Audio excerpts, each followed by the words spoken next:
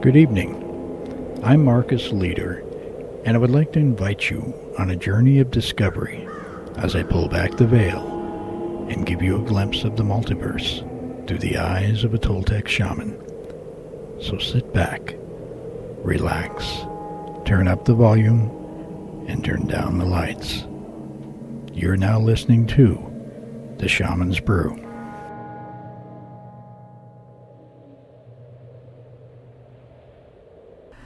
Hello and welcome to The Shaman's Brew. In tonight's show, I'm going to share with you a conversation between Debbie Edwards, Carly Rose, and myself. Debbie Edwards and Carly Rose are two of my dearest friends, and they also happen to be two of the most significant and sensitive mediums I have ever known. We're going to be talking about spirit communication, direct voice mediumship, and paranormal investigations in general. This will be part one of a two-part interview. At the present moment, Carly Rose is in Spain, and once she returns, sometime around the middle of July, we're going to be speaking on the radio about these topics in quite a bit more detail. And we're going to be going into a very interesting and rare phenomenon known as direct voice communication, which happens to be Carly Rose's field of expertise. So until then, we're just going to get right in this conversation, which is in progress. Well, I tell you what, we have someone on the line with a 561 area code. So 561, you're live. Can I have your name and where you're from? Hi, Debbie. It's Carly Rose. How are you? Hi, Carly Rose. How you doing? It's great to have you on. Oh, I'm glad to be here. It's a little bit late for me, but I made sure to stay up so I could, at least listen to a little bit of you guys because, I really enjoy listening to you and Stephen, and it's, it's all interesting stuff for me. So.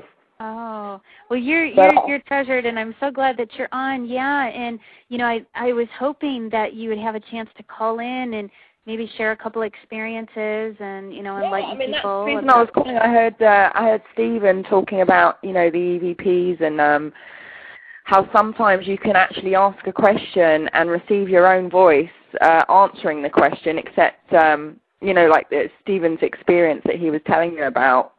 When he, went to investigate. That was actually with me that time, the first time that he's experienced that. And of course, I get that often and, I'm used to it, but it's not something you really share because it's not really valid evidence when you say to someone, hey, listen to this EVP, I asked a question, and then you play it back to them, it's your own voice answering the question.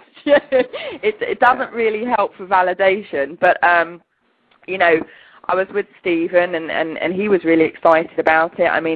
We were in the room together, and we asked a question, and, we were asking lots of questions. But anyways, after the fact, he came out the room with me, and I hit play straight away. I'd not gone away or anything, and I hit play right away, and we heard his own voice talking back to us on the recording. And, when I say his own voice, it sounded, 99% it sounded like him, but, Stephen being Stephen knows his own voice, and it is slightly manipulated. You can tell that it's slightly different, even though they are trying to mimic your own voice, and that's, of course, probably because that particular spirit or entity is manipulating your own energy to try and create a voice to speak with you. Let me ask you this, too, because I know that you've had a lot of experiences hearing things like that. And when you think about the manipulation, the way they manipulate it, what is your theory or experience of how they're able to achieve that? I wish I was that clever. I honestly don't know. Marcus is the best. I'm always picking Marcus's brain on that sort of thing, and Marcus Leader when I say Marcus. Marcus is listening into the chat too. Marcus, where are you? You should be calling in to answer this question. Yeah, he's in the chat. I've been chatting with him in the chat, but I really don't know. There's somehow, I think that all energies and spirits, they work in their own ways. Some of them come through as clear as anything, whereas others are so ambient and whispery in tone, it seems as if their energy is really weak. Some sound very robotic. You know, and like I said, I've had some answer me in my own voice, and the same as Steve, where it even though to someone else it would sound like my voice, it is slightly different. So they're obviously using my energy to create a voice of their own, or mimic me even, you know. And I know that I do get mimics because I have had spirits also put on the British accent for me and then laugh about it. So, you know, I think, you know, I can't say for sure. I think all spirits work differently depending on, you know, what level they are and, you know, what sort of spirit they are. But they're all different, you know. Yeah. What was one of the most amazing? Yeah. What was one of the most amazing investigations you two have done together as far as evidence that has come through? Well, again, I mean, you know, going back to the Shanley, and unfortunately, you know, Steve and I have not done that many investigations together. But so the couple that we have done or whatever, I mean, the Shanley was definitely a great investigation as far as evidence, because, you know, the place is full of spirits. And, you know, and so the more energies you have, the more likely you are to pick up more evidence. And that was a great one. I mean, I know Steve saw apparitions there, and I had my own experiences with, at one point, we were in the bordello, and I felt as if someone had their hands around my throat like I was being strangled. And on the EVP, you hear a woman that sounds like she's choking. And at the time, I say to Steve, I feel like someone's strangling me. Yeah. And I started choking up, and I started crying because I was panicking, because I really felt that I was being choked.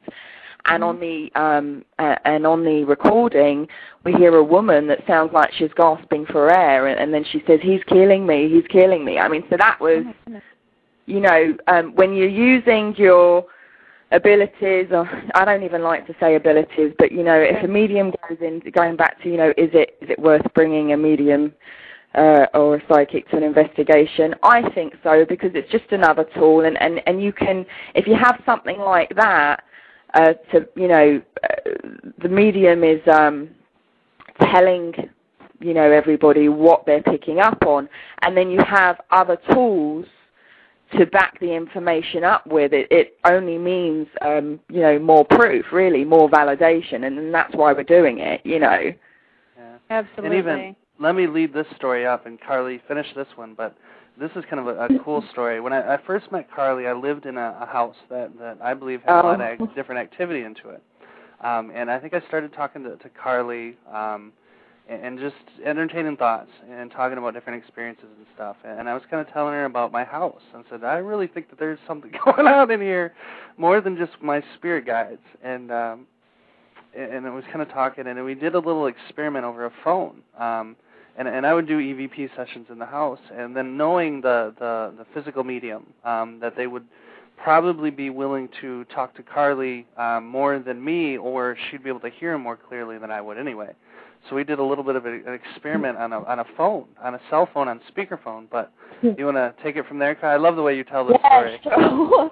So Steve calls me up. He says, I've got a problem in my house, and I know there's things around, but it's, you know, it's not really, it's only communicating with me, you know, by messing with me, and it's not communicating with me, you know, I can't hear it physically, and unless it, you know, it would sort of surprise him now and again.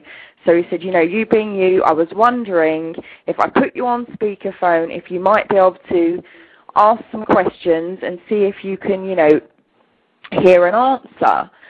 So I said, yeah, sure, not really thinking that would be possible because, you know, I mean, it's down a cell phone, number one, and the cell phone's on speakerphone, so it's not the best. And also, you know, even if the spirit was in that particular room at that particular time, how am I going to hear it in the room, you know, from down a speakerphone? So, you know, I asked the question. I said, you know, hi, my name's Carly, blah, blah, blah, blah. And and also, and I told Steve to set a recorder next to the phone in case we got any EVPs back, because that's what I thought we might get. I wasn't really expecting a direct communication. And, of course, so I said, hello, my name's Carly, and if you've got anything to say, now is the time to say it. And I heard a male voice say hello, but it was a male spirit voice, you understand. It wasn't, Steve or one of his buddies trying to mess with me. I mean, you can tell the difference between a living voice and one of the deceased or whatever. And someone said hello to me down the phone, but it wasn't that they said hello from the room that I could hear it. It actually figured out, I guess, that, my voice was coming from the telephone, so realized that he should probably use his voice, or the energy to create a voice and actually say it down the speakerphone to me. So it sounded as if I was having an actual conversation with a spirit down my phone. At which point, I started screaming to Steve because I didn't know if he could hear it or not. Steve, pick up the phone. I was not expecting that. So of course Steve came in and he picked up the phone and I said, take me off speakerphone, take me off speakerphone, and he took me off the speakerphone and I told him what had happened, and we did pick it up on the recorder. That's really amazing. Yeah. Now what cool. is? I'm curious too, because that brings up a really valid question. I think that we had mentioned it earlier, but where when you're talking to somebody else and one person hears it and the other person doesn't, what is the percentage, do you think? As far as where both experience it or just one experiences it when they're able to it? I would say, percentage-wise, I would say far fewer would hear the same thing as the other person than everybody hear it. And I do think that, like I said, every spirit is different, and I think it depends on the strength of their energy, if they can, how they can break through, that veil or whatever. I really just think it depends, and I guess, percentage, if I had to really say percentage-wise, I would say probably only 10% of the time everybody would hear it. Yeah. And that's just, that's a real rough guess there, because I haven't really ever sat down and thought about it, but Sure. Most of the time people do not. Sure. Yeah. Well, I guess what comes to mind even for me is when you guys are on investigations, and I know that you have tremendous evidence when you're there, as well as, when there's a medium there or when there's somebody there that's really, really sensitive, you seem to get more activity, like what Stephen had mentioned before. Is that question directed at me or Steve? Yes. Yeah, so I apologize to both of you, actually, because I know that you work together. And, just based on experience, when you're using a medium versus when you're not, I guess that's my question. As far as what would you consider? Do you consider more spirit activity with a medium or without? Do you want me to take this first, Steve? Yeah, go ahead. I can too. It's a great question. Well, I would say for me, and, I can only speak for myself as far as bringing another medium on an investigation, because usually if I go on an investigation, I'm the only medium there.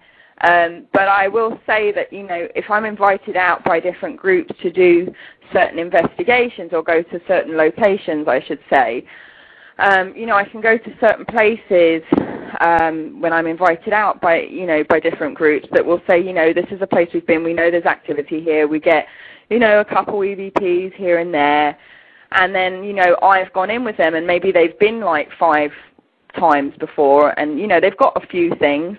And then I'll go in there and, I'll come out with a recorder, chock-a-block full of stuff and some direct voice stuff and usually, well, not usually, but some of the time, people, the other investigators, they'll actually experience more, whether it's empathically, intuitively, or physically, see different things, manifestations or whatnot, or hear audible voices. It does seem to happen that, if you do bring someone sensitive with you, more stuff sort of seems to go on. And I'm not sure if that has anything to do with the medium or not, but it does make me sort of lean that way in saying that. No, I agree completely. It's in the studies that we've done with mediums, it's been a lot more productive on a consistent basis, to say the least. I mean, you can get stuff without mediums also, but when you do of course you can. Have somebody that's highly sensitive there, it's very, very productive also. And I've seen it too, where you bring different mediums in and get nothing, but there's something to, we've had a lot of success to continue to learn and continue to do it also. Yeah, and I would say that, I'm sorry, go ahead. That's okay. I just want to let you guys know, I believe we have Marcus on the line. Marcus, are you with us? Yeah, I'm with you. Oh, my goodness. Awesome. Hey, Carly. Hey, Deb. Hey, Marcus. Steven. Hi. Hey. Welcome to the show. Yeah, it's been a long time. Yeah. When, a few days. Yeah. That's wonderful. Well, what can you add to this? Because I know that you've worked with Carly. You've also, communicated with Steven, and we kind of, I guess, all work together as a group. But what can you add to that, too, from your perspective, especially with the equipment that you work with? Yeah, I would definitely, agree that bringing a medium into a location is going to increase the activity, but not just any medium. There are a lot of people that are sensitive. There's a lot of psychics out there that can see things, but that's a matter of perception. A lot of investigators, like some of the big TV show investigators, they don't like using mediums, and because a medium will come in and they'll start telling you what the spirit's saying and all this, and that might be true. But sometimes it's a matter of interpretation, and sometimes it's there's no way to validate it, and so an investigator can't really validate. But that's one type, of sensitive or medium. If you bring a medium in like Carly Rose or like you, Deb, that type is different. You guys both generate energy around you that other entities are able to use. And you, Debbie, they use you from thousands of miles away. I know. I don't know. I actually don't know if you've been on investigations at all, yourself or not. But really long distance-wise, I have, and with even talking about the investigation that Stephen and Ray and Lisa did recently, that's something I helped them out with. But yeah, it's something that I've never really had to be in a physical location. When I am in a physical location that's active, I really get hit hard by it, and they're everywhere, and they're drawn. And Carly, you know this. It's like a magnet. They just become drawn. And when I lived in Michigan, and there were cemeteries around me, literally every night I could sense they were getting closer and closer and closer to me, and they were. And when I physically felt that they were in my place of residence, that's when my children would wake up and say that they would see shadows or see things going on. So, even they would be able to validate it when I wouldn't say anything to anybody. So I think protection is key, and that's what's always kept me out of them as far as not having to physically be in there, because it just is that much more amplified. And I think I'm pretty sensitive enough to not want to have to I don't know. I guess I'm just really, really incredibly sensitive to where. Deb, I can totally sympathize with you. It's rough. It is. People don't realize it. It always takes me at least a week or two to recover after one. Yeah. If it's heavy duty, that is. If it's really active. I got to lay in bed for a couple of days afterwards. It's almost like I've been hit with the flu. So I completely understand what you're saying. Yeah. Well, and you also put out the energy too. Kind of. For me, I used to. I don't so much now, but I used to try and search in a way to see if they were still there. But I didn't realize at that time when I was doing that search energetically that it actually connected me to them, because I was intentionally trying to connect to see where they were within my range and radius of being able to locate them. So, Yeah. So. The energy that both of you generate, because you're both physical mediums, but the energy that you generate is different from a normal psychic that perceives these things. You generate energy fields that are accessible to these entities, and that's what creates activity. Now, my daughter has the same tendencies, and one thing they found, wherever she goes, paranormal activity usually occurs, and usually she's the target of the activity. Though that's the only bad thing with her. She is constantly being hit and knocked to the ground. It's not just a matter of pulling hair. It's like smashing her to the ground, and then attachments go into her, and she's gaining control over that. But one thing that they've noticed is that since her and Serenity Moore have been working together, their energies are some type of complementary to the point where they create, I think they create a resonance between each other, and it even amplifies it more. Now, Serenity is not a physical medium, but when the two of them get together, it's like all kinds of things start happening around them, and that's one thing.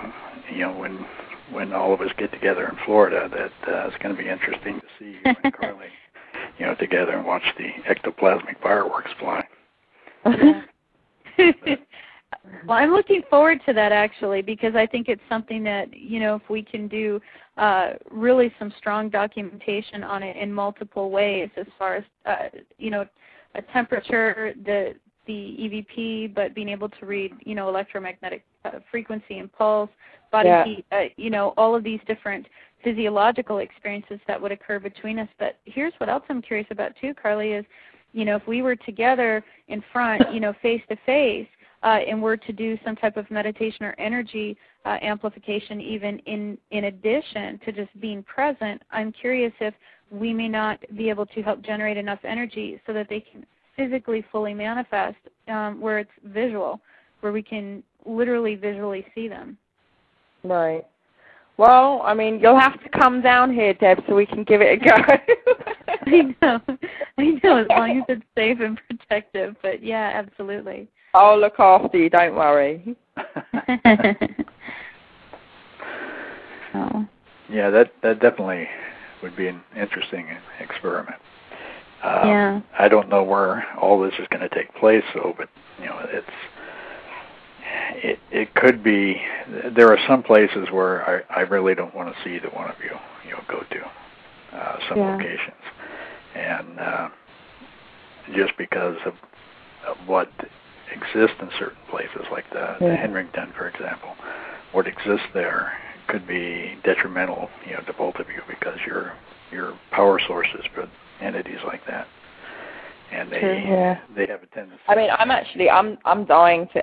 This is. Maybe I'm a glutton for punishment, but I'm dying. Yes, you are. I'm dying to go there, but I've already, and I've already said to Stephen and everybody, if I go, I'm not going without my Marcus. I need some extra protection. Yeah, perhaps, Marcus, this is the trifecta of the dreams that you, my dad, and Matt had about the big fireball, erupting. So I suppose we should be careful. So, Stephen, are you still with us, Stephen? Okay, I think he got disconnected. Let me put him through. I think he got disconnected there. Sorry for Stephen. I didn't mean for that to happen. But yeah, no, I think that's pretty interesting. Stephen, you there? Yeah, can you hear me? Yeah, I can hear you. I'm sorry. I apologize about that. I don't know how you disappeared there. No, I got booted. When Marcus was talking about Serenity Moore and his daughter, it's just boom, I was gone. Oh. Okay. Better not say that again. Right. But yeah, no, you're absolutely right. I think you're right with the Henningsen thing, though. That I think it would be a lot for people, the physical medium, to go in there with everything that was going on, I think it would be something that you'd have to be on your A game with protection-wise going in on, especially. Yeah, it would be very productive, I'm sure, for evidence-wise. But and that is why I would want to do it. You know what I mean? I mean, it's not because I want to go through the negative experiences. It's for for evidence.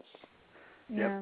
I think potentially in a controlled environment where it's not in a situation that already necessarily is physically active, spiritually active, such as a physical location. I think if we were inside a building, we would be incredibly vulnerable compared to being outside. Because remember, Marcus, like in the dream, when you saw it where, it was important to kind of get to the top of the mountain and be on the mountain and be outside and to get to higher ground. And I would be interested to, be able to do it in a physical location where it's not confined to, say, a building that's containing already a lower vibration and a resonance that could really overpower us in a way we, that could turn it on, turn it against us in a way that we wouldn't expect. Yeah, that definitely would be an interesting experiment. I think from the stories I've heard, I think the whatever is there actually can reach outside the buildings. It has physical influence outside, but it's either a demonic force. And I don't like to use the term demonic because there's a lot of connotations that could go either way with that, but demonic,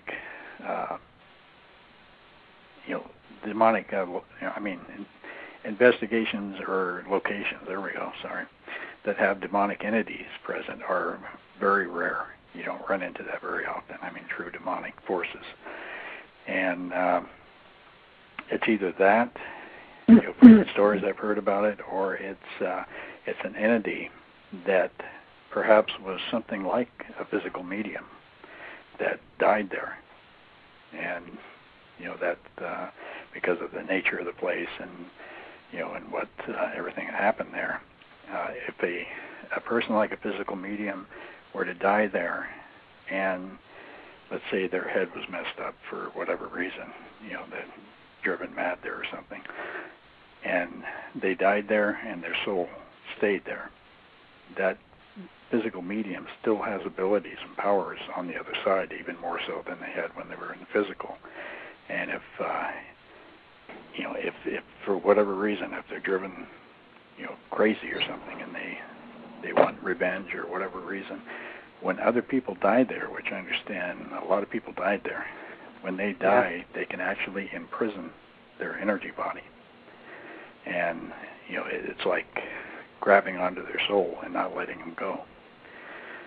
And if enough of them were gathered like that and captured, then it would have the collective power of each one of those people.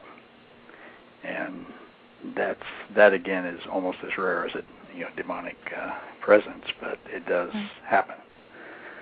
So, but whatever's there is powerful. And I've channeled before where I was giving information to somebody one evening, and it was so I sensed almost a ball of energy with a lot of faceless energies within it, but it was like a consuming ball of energy, but it was where they all carried the same resonance, as if they were all, victims of murder. And, the energy was red. But I remember it was such a strong force of energy that, in a way, they would not let go, and they wouldn't stop trying to deliver information when I was cutting the ties with them and, really trying to disconnect.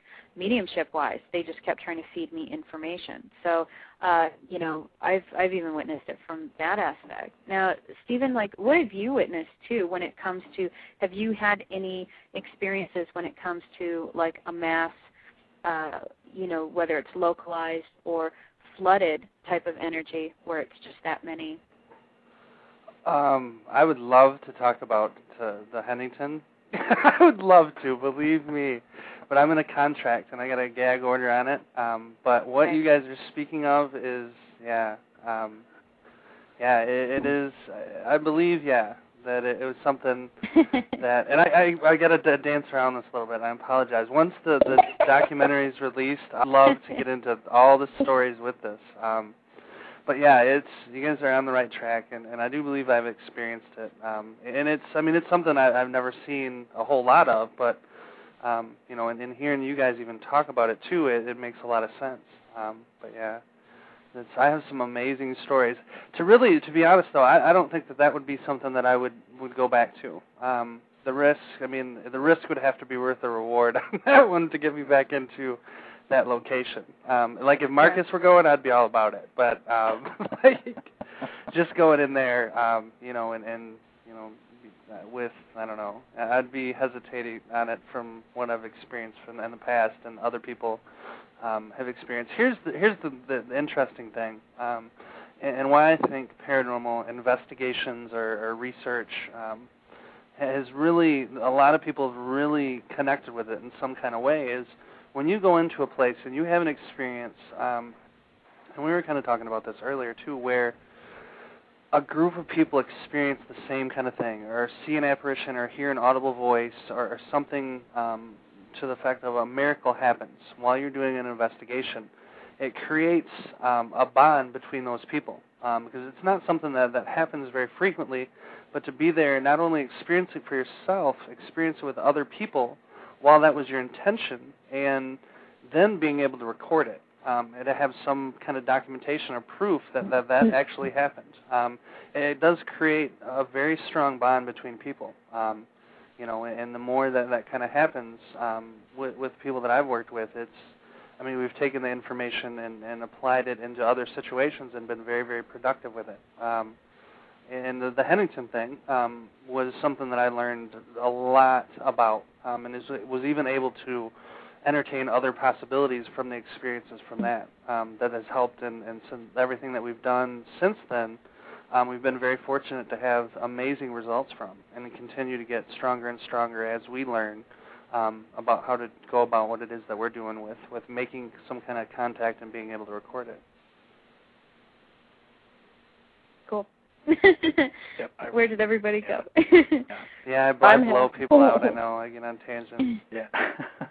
No, I think that's incredible. Yeah, go ahead. Yeah, I fully agree with you on that, Stephen.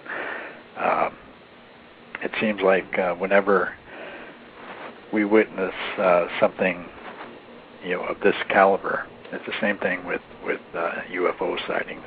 When people are together and they witness something, it like creates some kind of bond, more on maybe a psychological level. And so I understand what you're talking about there. And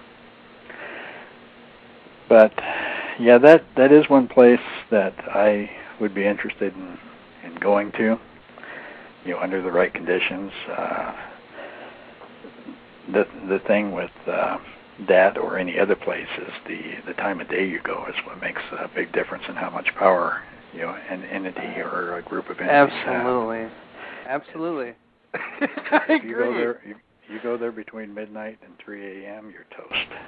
If they have any kind of power, because that's when the cosmic radiation, which is a shield that protects us actually from paranormal activity, the cosmic radiation causes turbulence in the veil to the point where energy can't transmit back and forth very well. And so once the sun sets, then that energy starts to decrease, and the turbulence starts dropping. As you start approaching midnight, it starts slowing to its lowest point, and the lowest point is at midnight to 3 a.m.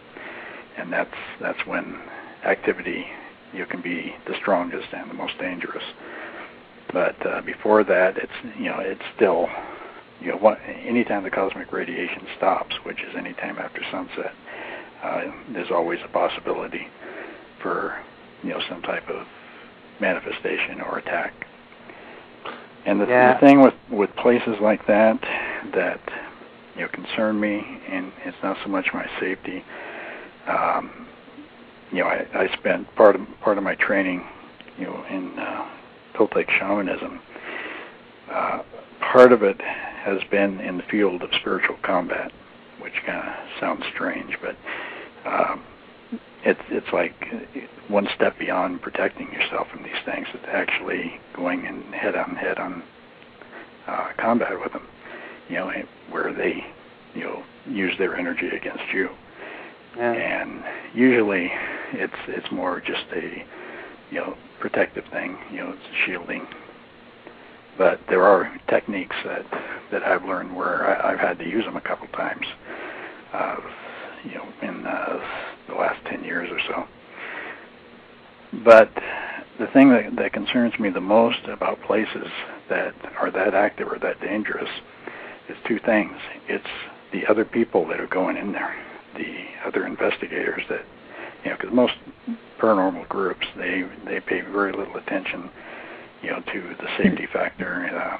They're doing it, a lot of people do it just for the thrill factor. And these people are targets. And so there's a lot of people at risk going in places like that. I don't know how accessible it is. But, it's other people that I'm concerned with. Whenever you come across a location that's this active, and then it's also why it's that active. If my one theory is correct that it could be a group of imprisoned souls, eventually they'll break free. It's not a forever thing. But if it is, that's a lot of souls or spirits that are trapped there, and they, it's almost, if you have the ability or know about it, it's almost a responsibility to help them, to break free. Yeah. But that is only a theory. I don't know if that's true or not. Well, I noticed. I can talk about this. We've talked about this on air. But I would get into attachments, or things following us home, right? While we were filming that entire movie, the duration of it, there was multiple shoots, and I think they're even going to go in for another one, but I'm not exactly sure on that. But the stuff that would happen, and the activity that would happen in the house that we were staying at while we were doing our filming for that was unbelievable, to the fact where it may even still be affecting that house. There was, I was in the house, we'd be doing radio shows, and the lights would be flickering on and off. Like, you would see shadow. I remember I was doing a radio show, and I was a guest on somebody else's show or something. I was sitting in a car outside the house doing the show, and I saw a figure walk by my window, and I, wasn't really thinking very much of it, and went out and thought somebody was on a code 7 or something.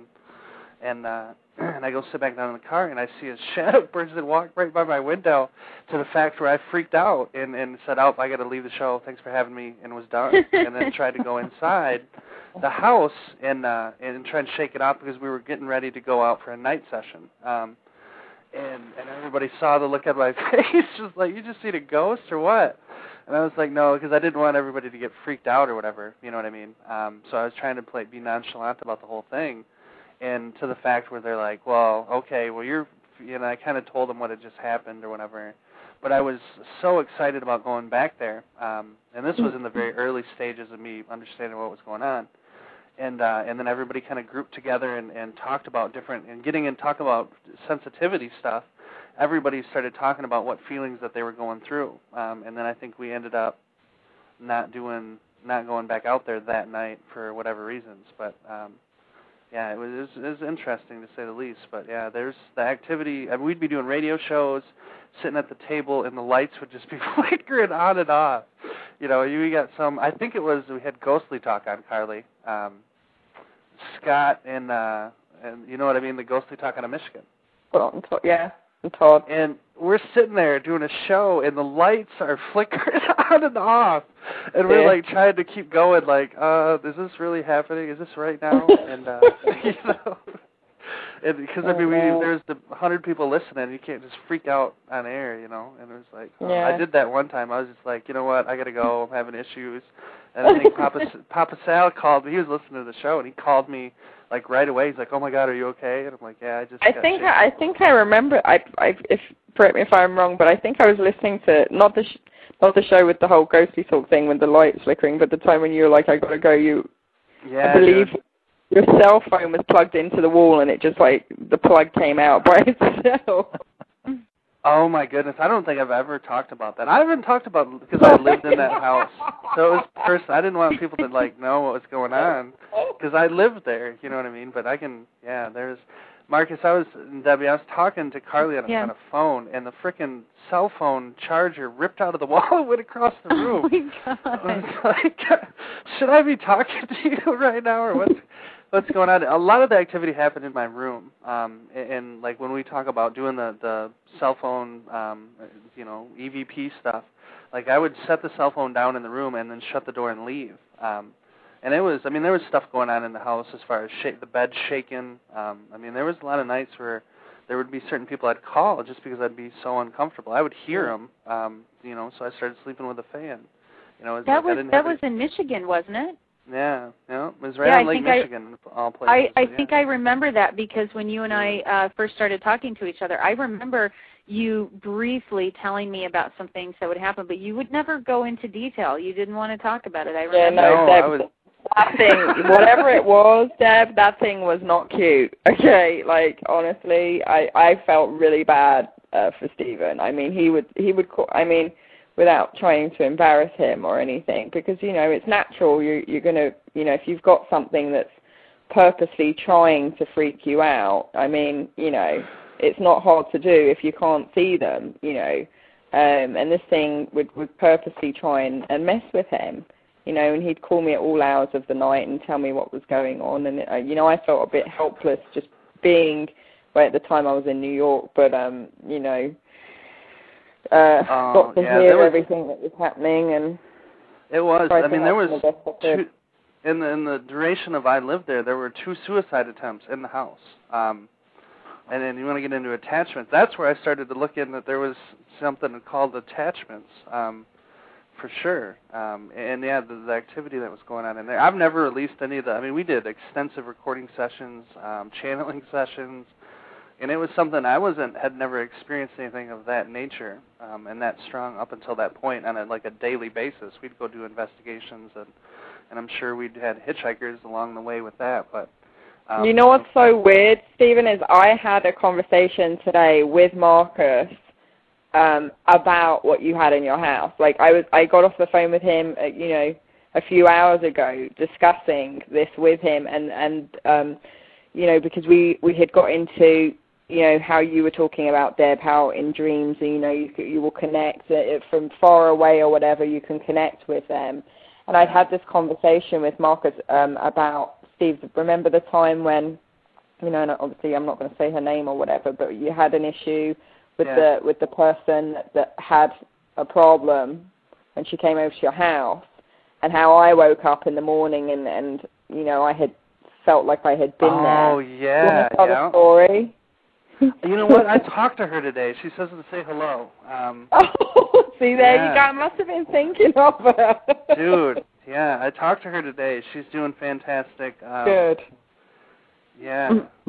Talk about synchronicity. Yeah. I'm curious, you guys. I want to actually talk about this because this is not something that a lot of people are aware of with attachment that can lead to suicide, because they can't, I don't want to say that they can't physically harm us. I'd like to correct that statement before I even say it. But, more often than not, they seem to influence us emotionally, spiritually, mentally, things like that. Talk a little bit about that.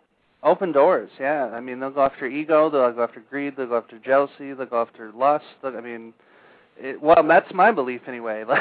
They were, emotional stability, with different medications, alcohol, different stuff. Whatever open door they can get into.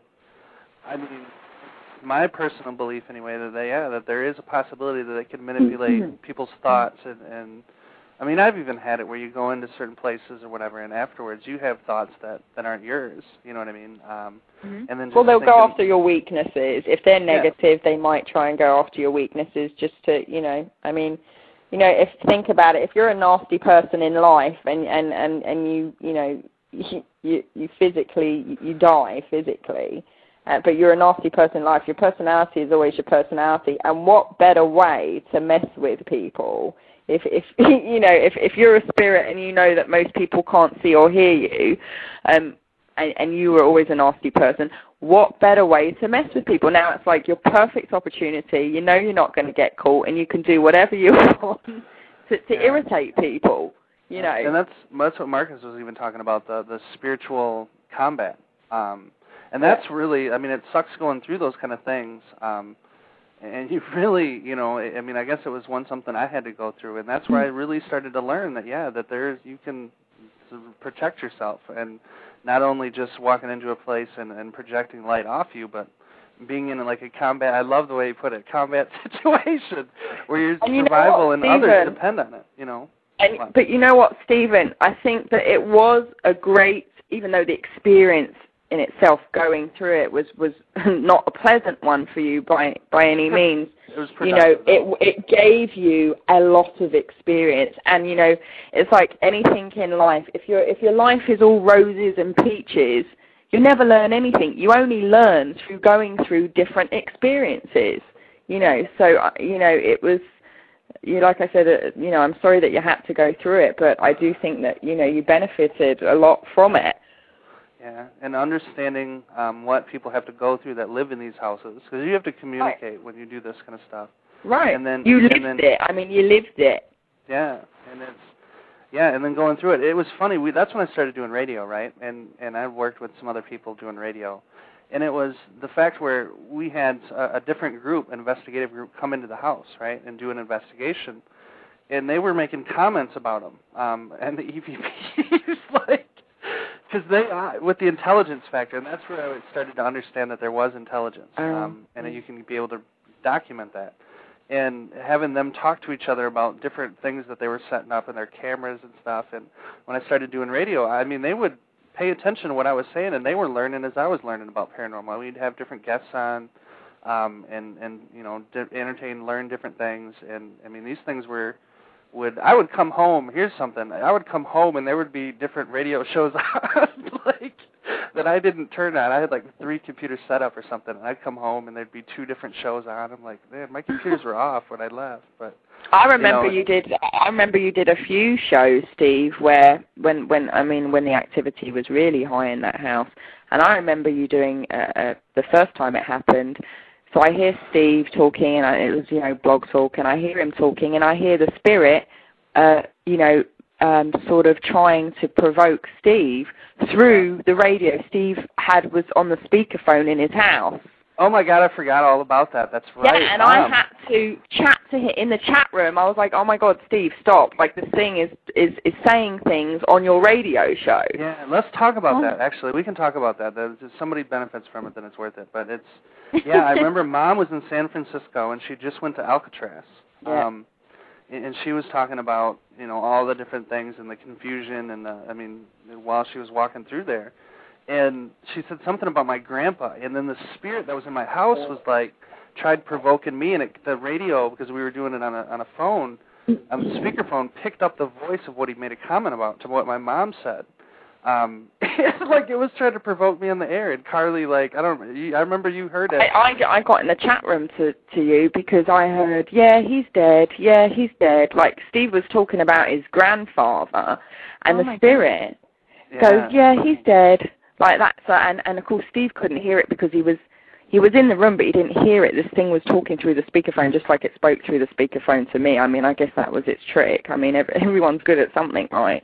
Yeah. And you know, was trying to provoke Steve, but all of us listening to the show could hear it, and he didn't know what was going on. And so I got in the chat room quick, you know, and typed to Steve, hey, listen, this thing's saying that you know, making comments about your grandfather. You need to, you know, take the phone outside or something.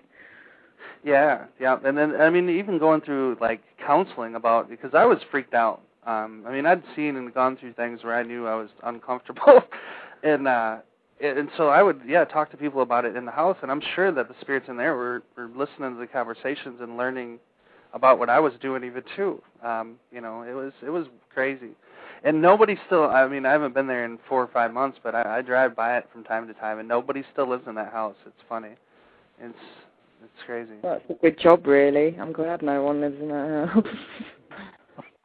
Yeah, we tried crossing them over, and it's just, I mean, we thought there was portals or whatever. We went through the whole gambit of things, and Yeah, at the end of it, the last week we did, I really tried to cross over, and a lot of people that I was associated with had a sense of urgency with it too, but it was something that I had to do on location with counsel from other people. So I think we were somewhat successful with that, but there was a protection on me that I couldn't explain or be able to document, but the last week there was something walking with me that was protecting me from any kind of harm whatsoever from that situation. Well, you did the best you could, Steve, and I'm not being funny. I mean, I don't know about you, Deb, but, or Marcus, but in my experience, I've never been able to force anyone to do anything. If they want to go, they'll go. If they don't, they won't. It's and that's my experience. I feel like it's the same thing as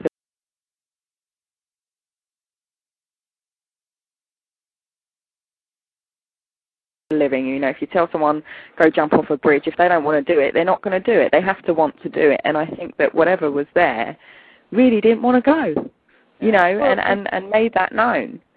Yeah, and beyond that, too, is that a lot of times, and I know you hear people say, okay, well, they have unfinished business and things like that, but I don't think it's so much that sometimes as I think that that they don't want to move forward. Now, I've noticed that sometimes where they're not aware of the realm or state that they're in, and it's more of a panic. Yeah, like help me, but usually, more often than not, they're very aware, they're very conscious of where they are, what it is that they're doing, and when they're ready, they'll go. And I even remember, Stephen, and I think Marcus, I even told you this too, before you guys did the Shanley, is when I had that dream where that woman stepped out of a portrait and she grabbed me by the wrist, and in the dream, everybody was like, help her cross over, get her to cross over, and I'm like, no, I don't want to do it, but then all of a sudden I said, okay, I complied, and when I tried to tell her to go to those that she loves that have passed on before her and to help her in the process, she grabbed my wrist, and it was as though her energy started to bleed into me, and she said, and it was like she was scolding me, no, don't try to cross me over. I will go when I'm ready, and she walked away. But yeah, and I think, this is, and I go a lot by my recordings too, and the stuff that I listen to, I can say 100% that that's what happened, because obviously I have it on recording. And I have even recordings where I've said that there's a particular spirit that I work with, and his name is Daniel, and Marcus knows all about him. But and there was a woman that kept saying, help me, help me, help me, which I know that you probably get all the time, Deb, and Carly, will you help me, and and I said, Daniel, if you're here, please help her. If she needs help, help her. And he doesn't respond, and you hear her say, Daniel won't help me. So, and and this is someone that I work with and that's crossed over, so that makes me scratch my head too and go, well, why wouldn't you help her? And I think it's a lot to do with free will as well, Absolutely. Yeah, I think you're right. I think a lot of entities too, they, no matter what you do, they're not going to cross over, and part of it is out of fear because they're afraid of losing awareness. Yeah. They know where they're at. They've already gone through transition, and where they're at, they're still aware. But what if they go another step? Will they just lose awareness completely? That's one of the biggest fears that spirits have is total loss of awareness. I believe that's absolutely correct. Yeah, I fully agree. I mean, even on my end, and working with people, and that to me, that's the very hard part of when you go to communicate for somebody. Say I sit down to do a session with someone for after-death communication, and my guide, I bring my guides through every time, but sometimes there's an urgency where they'll step forward, and I'll always ask them, okay, just tell me how the session's going to go before we get into it, so I know how to troubleshoot if we run into any situations where information gets misinterpreted or anything like that. And once in a while, they'll tell me, no, Deb, the person that they're wanting to connect with is not coming through today. Sometimes they're in a place of counsel.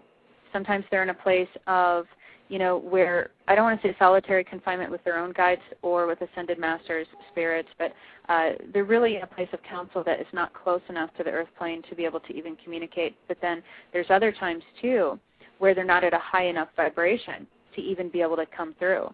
And then sometimes it's like hearing crickets, where they're just not there. So I mean, that's difficult to explain that. But like Stephen, like you and I had talked about on one of our prior broadcasts about how grief affects that too. Where what I've noticed is unintentionally sometimes spirits get trapped in that loop, that energy of grief, where it's almost a corrosive energy to them. And it kind of pulls them in, like a tractor beam, sort of. So if you have enough people, especially with missing persons, I find this more often than not, missing persons are the worst, because the more people you have that group together, that put out that energy, oh my gosh, and they put out the anger, the confusion, the sadness, resentment, all of that stuff, and it resonates. And the more and more people you have gathered together that put out that energy, every time you think of the person that's missing, that's the energy that comes to mind, obviously, because it's attached to the fact that they're missing. So it's like it inadvertently becomes directed to that spirit. So they, a lot of times, out of protection for themselves, have to remain so far away. I don't know if that's the right term, but they have to remain, at such a distance to where that energy does not attach to them, keep them earthbound. Sometimes they get trapped in it. I've never thought of it like that before, Deb, but that's a really excellent point, and it makes a lot of sense to me. Brilliant. Yeah.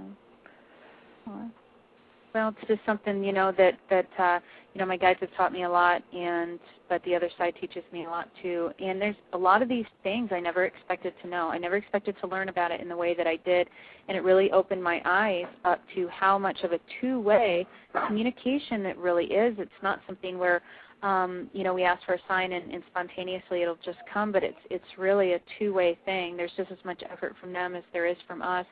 But our emotions are so strong, and, like Marcus, you and I have talked about this too, and, the emotion is so strong that it can really influence and affect the way that the other side interacts with us or doesn't interact. Yeah, and it can, depending on the type of emotion, it can actually hinder or imprison, the entity or the spirit, where they can't actually move on. And to where they're supposed to, because there's so much, so many people dwelling over the loss, and over them, it kind of attaches them. It's like a tether that's holding them back. So emotion affects them in a lot of different ways. Yeah, absolutely. And I mean, what's your experience been with that, Carly, as far as people that have come to you? And I know that you've mentioned on the air before in different radio broadcasts about how they kind of gather around your bed sometimes, but what is the general emotion and energy when they congregate to you, when they come to you? Panic. It's usually panic. It is usually help me, help me, help me. I mean, I get that on almost every recording. Even if there are several, it's usually someone panicking or, someone that's very sad. And I don't know what that says about me, that all these, the sort of negative or sad or lower vibration entities are coming towards me. I don't know what that says about me, but, for me, it's usually I'm getting a lot of the panicked ones. Yeah. That sometimes they're confused. Well, not sometimes. A lot of the time they're confused, and sometimes I get some real nasty ones that just see an opportunity. They see me as an opportunity to just talk, but they're nasty. They just, like I was saying to you before, if you're nasty in life, you're nasty after life. And if they see me as a medium, and they have that opportunity to do something, by sort of, trying to annoy me or antagonize me, I get a lot of that too. Sometimes they don't want help and they just want to be nasty. So it's either nastiness or sadness or sort of panic-stricken type of energy, And that's about all the time we have for this show, so be sure to tune in next week for the second half of this conversation, and be sure to keep your eye out for the interviews with Carly Rose that'll start happening about the middle of July. This is Marcus Leader, and you have been listening to The Shaman's Brew on Jackalope Radio.